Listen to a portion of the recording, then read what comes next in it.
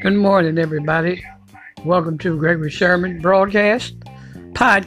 I'm sorry. It's early in the morning. I'm up here watching Murder on the Orient Express. As we all know, it is based on the 1974 movie, which the BBC was famous for, Hercule Poirot. He is a great sleuth. Fiction-wise, he would be compared to Arthur Conan Doyle's Sherlock Holmes. I am enjoying the movie.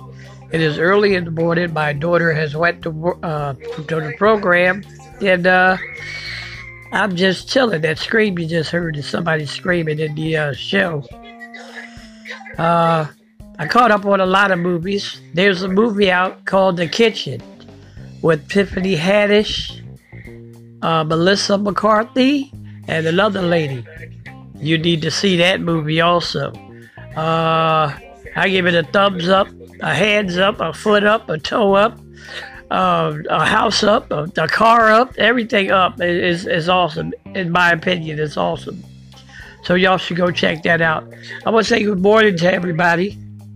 Later on today, I'll be doing another broadcast.